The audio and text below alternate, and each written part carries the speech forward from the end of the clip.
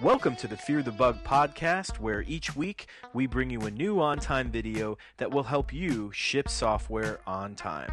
Who's working on what? It's the product's design. With AxleSoft. You're shipping software on time. Stressed out? Yo, everything will be fine. AxleSoft. Shipping software on time. Deadline. This week in the podcast, we're going to talk about one element of 2009 that's new, and that's the setup wizard.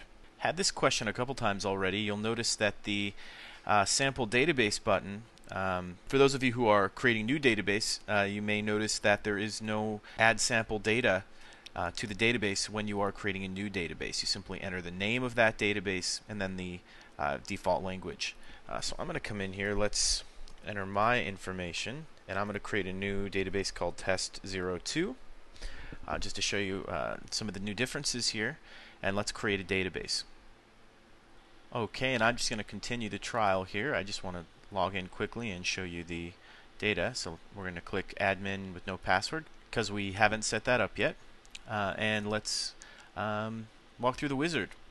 So click next here. So first pick a password for your admin account, and we'd recommend that you make this a strong password. I'm going to pick an easy one for this demonstration, but definitely going to want to be something that people can't guess. Then we'll click next. This is something new in 2009, and this allows you to customize some of the terminology. These would be things like what a defect is named, what a feature is named. The standard terminology would be defect and feature. The Scrum terminology would be the defect backlog or the feature backlog. So there's different, some of the way that things are named can be different. And if you know right away that you're using Scrum terminology and you're going to be using a Scrum environment, then start your database with Scrum. Otherwise, start with the standard terminology. And this is typically just what things are named for the most part. That's what this is. So I'll just say standard, and I'll click next.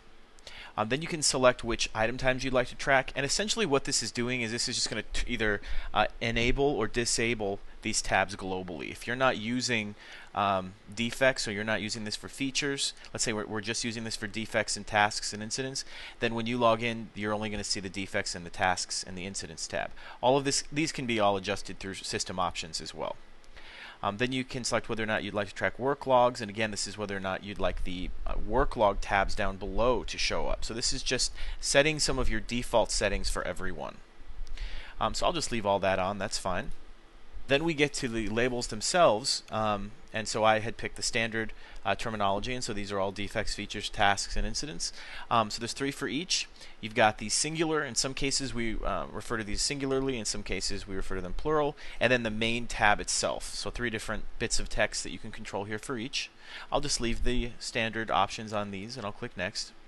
And then here's where the new sample data is. This is new in 2009. This used to be back on the database setup screen, on the managed database screen, but now it's actually, you have to walk through the wizard. So you can either select sample data, which we would recommend for a production environment. If you're brand new to OnTime, we suggest create a sample database and add some sample data in there so that you can see, you can have a bunch of defects, you can see a bunch of features. There'll be a bunch of time entries in there, and there'll be data that will show up in a nice way on the charts. That's stuff that you can play with. And then once you're done with the sample database, you can switch over to a blank database that you can use for production. Also, you can create tasks to help you so you'll know what to do next. This is good on a production database. You create a blank database, but then you'll create some tasks, so there'll be an initial batch of tasks that will help you walk through to get started, and I'll show you these in a second. So click next on here. And that's really it for starting up the wizard. Keep in mind that most of these things, as I've mentioned, will be underneath system options. Okay, so let's finish this out. Alright, and so we're brought, when we log in for the first time, we're brought to this management console. This is the terminal that you use to control all of the administrator functionality in OnTime. And if you don't want to see this again, you can turn this off down here. And then when you mouse over these icons, each of these is a button that will take you to another window of functionality, and you get these tooltips that pop up when you mouse over these. These will tell you what actions are performed underneath this window. And then also at bottom you'll see is that permission required. And you can turn these tooltips off just by clicking hide tooltips if you don't want to see those. But this is the management console that will pop up, and different buttons here will light up depending on who you're logged in as. Administrator gets them all, and then there are some of these that are only available to the administrators, like security roles and system options. You need to have an administrator role in order to access these at all. So let's go ahead and close this out.